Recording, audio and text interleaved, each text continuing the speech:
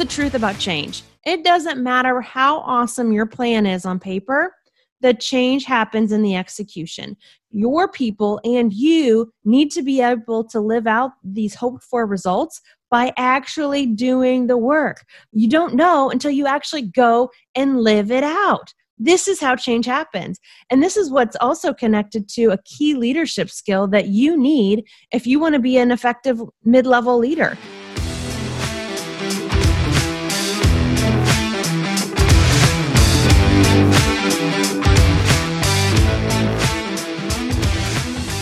Hey there, friend. It's Stephanie Crevens, your host of the Hot Mess Hotline, where mid-level leaders learn to think like entrepreneurs.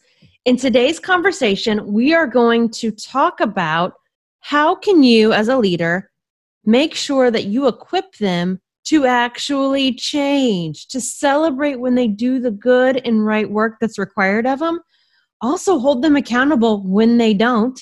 You know, your team needs to know what winning looks like and how this change, this vision story that you're asking of them, what success looks like. And so you need to be able to create short-term and long-term wins for them. We're going to talk about how you can do that. Otherwise, they're going to think it's just a fad and they don't have to stick with it.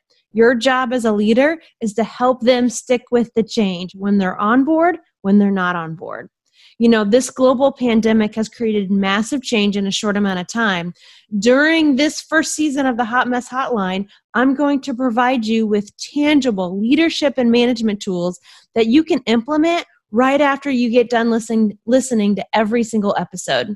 So you, your team, your organization can take the hard lessons that you're learning right now and emerge from this COVID-19 hot messness with even more resiliency and focus, and so that you can learn to guide your team through change, even when there isn't a global pandemic that's forced your hand. Today, we are digging into episode 4 of 6 of this season, where we're going to dive into the 8 steps that you need to take every single time to lead your team through change. And we're going to do that by pulling in an expert, John Kotter, and his book and article called Leading Change, and my experience working with clients across the country, combining those 2 levels of learning so that you can learn from us and move forward. Right now, you need tools to make sure that you're taking the awesome things that you're learning from this situation, making sure they stick, but then also taking the lessons learned from the weaknesses that have been revealed in your business and get those fixed moving forward too. All right, let's do this. I started working with this national nonprofit that happened just to be a membership association in 2019, did some really great work with a specific department of theirs that was responsible for implementing a new business model within the organization and with all of their member chapters. As you can imagine, all of their member chapters had one way of interacting with national headquarters, and it takes some patience and grace to get them to interact in a different way with a new kind of support and a higher level of accountability for living out their brand experience with their members at the local level. I will tell you, on paper, it was an awesome plan. And as we started to live it out together, we soon saw kind of the missing spots in the plan, the missing gaps of logic, if you will. And so that's what my work was with their team. There were 6 of us, and every month we met to walk through, all right, what's working well, what's not working well, where do you all need to step up your game so that you can serve your chapters even more effectively? What are you realizing that you thought you knew, but you don't really know? What skills do you need to learn? Here's the truth about change. It doesn't matter how awesome your plan is on paper. The change happens in the execution. Your people and you need to be able to live out these hoped for results by actually doing the work, by experimenting with new processes, by getting new resources, which is either learning new skills. You might need more money than you thought you did. You might need more time than you thought you do. You might even need new or different people to make the change happen. You don't know until you actually go and live it out. This is how change happens.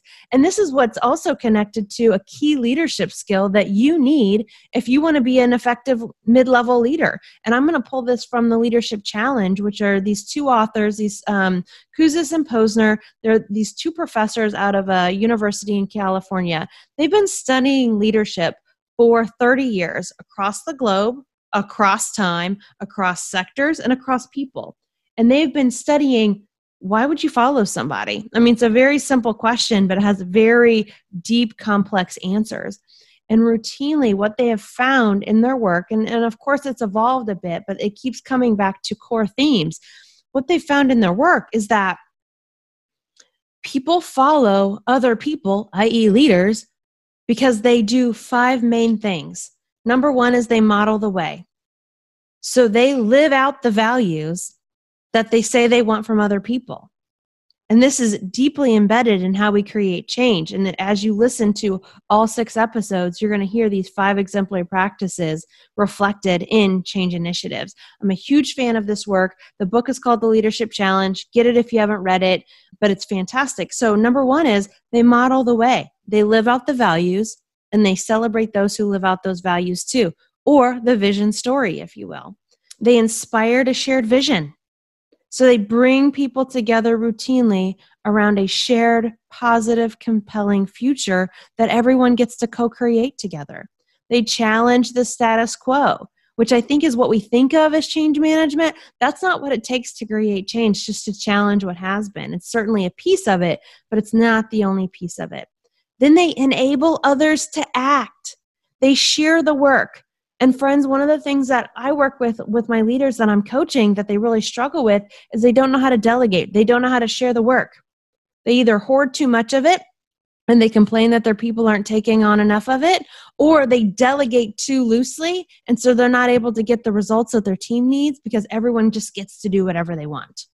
And then the 5th is they celebrate with heart. And you heard that reflected in our last session, and you'll hear that reflected today, is we have to celebrate what is going right, what is working well, what does winning look like. So as a leader, make sure that you are allowing people to actually do the work that you want them to do, right? We want to get them on board. Well, if we want to get them on board, allow them to be in it with us, to wrestle around with the hard stuff. Here are some reasons why you may not be seeing the change from people that you wish, even though they tell you they're on board. And you believe them, right? They want to be on board, but there's external obstacles that are getting in their way. Here's number 1, and you're not going to like it, and this is why I have no friends, but your fear or ego is telling you that you're needed more than you actually are to get the work done.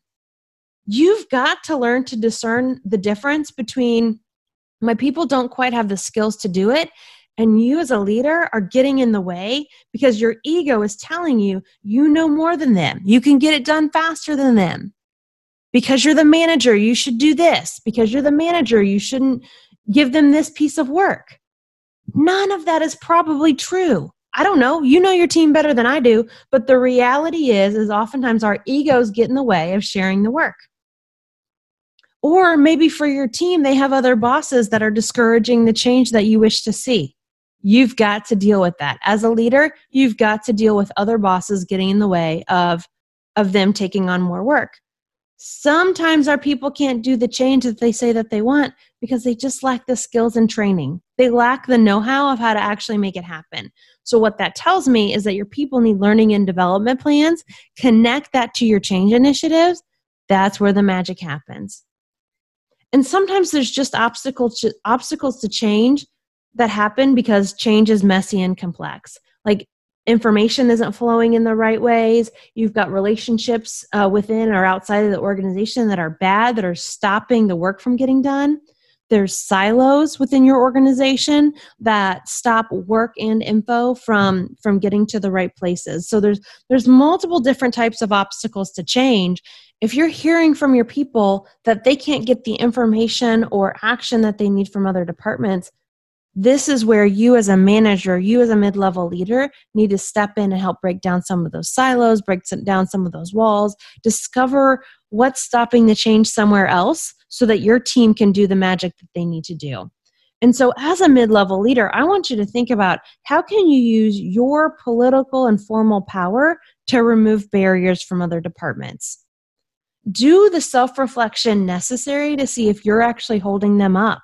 Get feedback from them. Ask them, how am I stopping you from doing your best work? How am I stopping you from getting on board? And if necessary, and I think it's always necessary, I have one, get a coach to be that neutral observer to help you understand your shortcomings. Get them training, invest in them. If they're willing to be on board with you, the company needs to invest in them to keep them engaged and to help them level up their game. If you've chosen a vision that gives you goosebumps, that gets you a little scared about the possibilities, right? Like oftentimes your tummy quakes when you think about it, that's a good thing. But that probably means that it's a little out of you and your team's reach. So you need to learn how to accomplish that vision. You need to learn what you don't know. Because right now you're at a place where you don't know what you don't know. You need to bring in other voices and experts and technical learning to help bridge the gap. And that will get you propelled and moving forward. As a mid-level leader, you might need to assert yourself to get the bureaucracy changed, to get the process changed so that you all can do what you need to do. It might be an organizational structure issue. It might be the rules that worked 10 years ago don't work now. You might need to update processes, but there's something about the bureaucracy and the way we do it around here that's stopping you guys in your tracks. And then also thinking about managing up in a new way so your boss understands the obstacles that your people are facing and can also help clear the way for the change. So manage up, manage down, manage your peers to remove these obstacles, which are another word for resistance to the change. Use your title so that you can create change for your team so you can keep your team engaged. And hopefully you can use your influence skills to bring your boss and your peers along with your team as well. All right, friends, that's what you need to do to make sure that you can equip your people to actually move forward. Get them training, use your political power to remove barriers, and see success in your organization.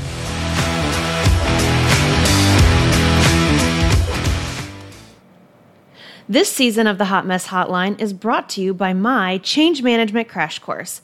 This program is for the busy mid-level leader who needs to pivot out of this COVID-19 hot mess by creating new business results with an even stronger team. Go to changecrashcourse.com. Don't wait to become the pro troublemaker you've always wanted to be. All right, let's dig into #winning. So oftentimes what slows down or pauses change is our people don't know what winning looks like. We don't have clear enough goals. We don't celebrate when we're winning together. And so that doesn't keep us motivated and engaged to do the work to continue. Because if you're working on a vision story that is hard and complex and scares you a little bit, you're going to run into resistance. It's just a fact of life. But in order to keep going on that yellow brick road, as we talked about in the last episode, in order to keep going towards that vision story, folks need to know what success looks like. They need something to latch onto when the work gets really, really hard. So your job as a leader is to make sure that you name success at every 6-month mark. And not just success, not just like a, yay, way to go us. It's what are significant goals that you're meeting every 6 months, and celebrate those with your people. So you're going to have your 10-year vision story, right? Like the thing that's just out of your arm's reach that you're working towards. From there, you're going to create your 3-year plan to get you there. You're going to have 2-year goals.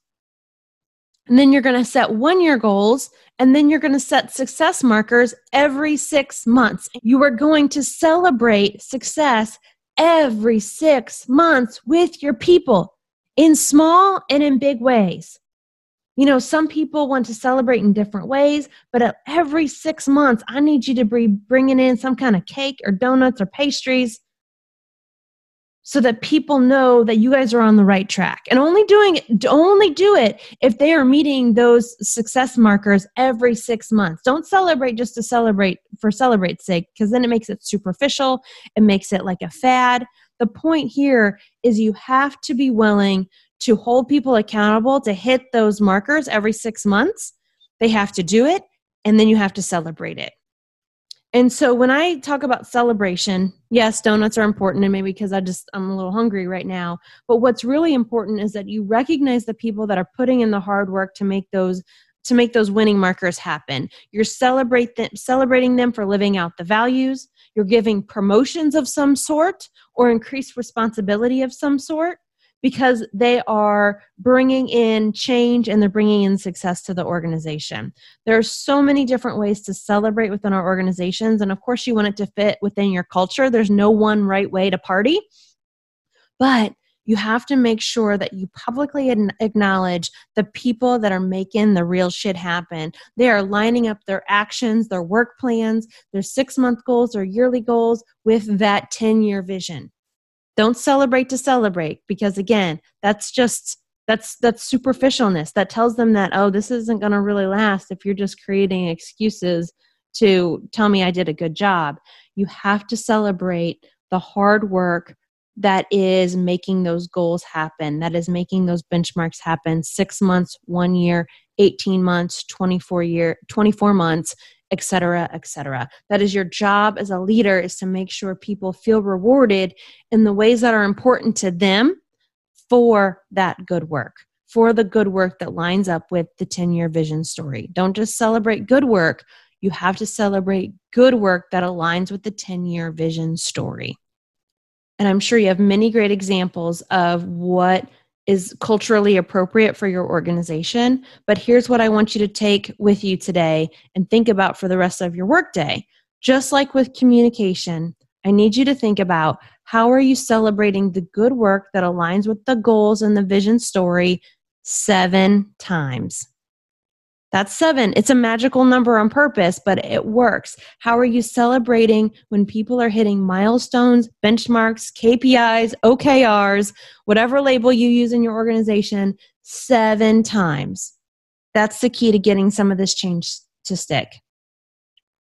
All right, friends, that's our conversation for today. We talked about celebrating small wins, getting those changes to stick, but then also making sure you're creating ways for your people to do the work. Don't try to take on all this change initiative and all these change initiatives and all this work by yourself.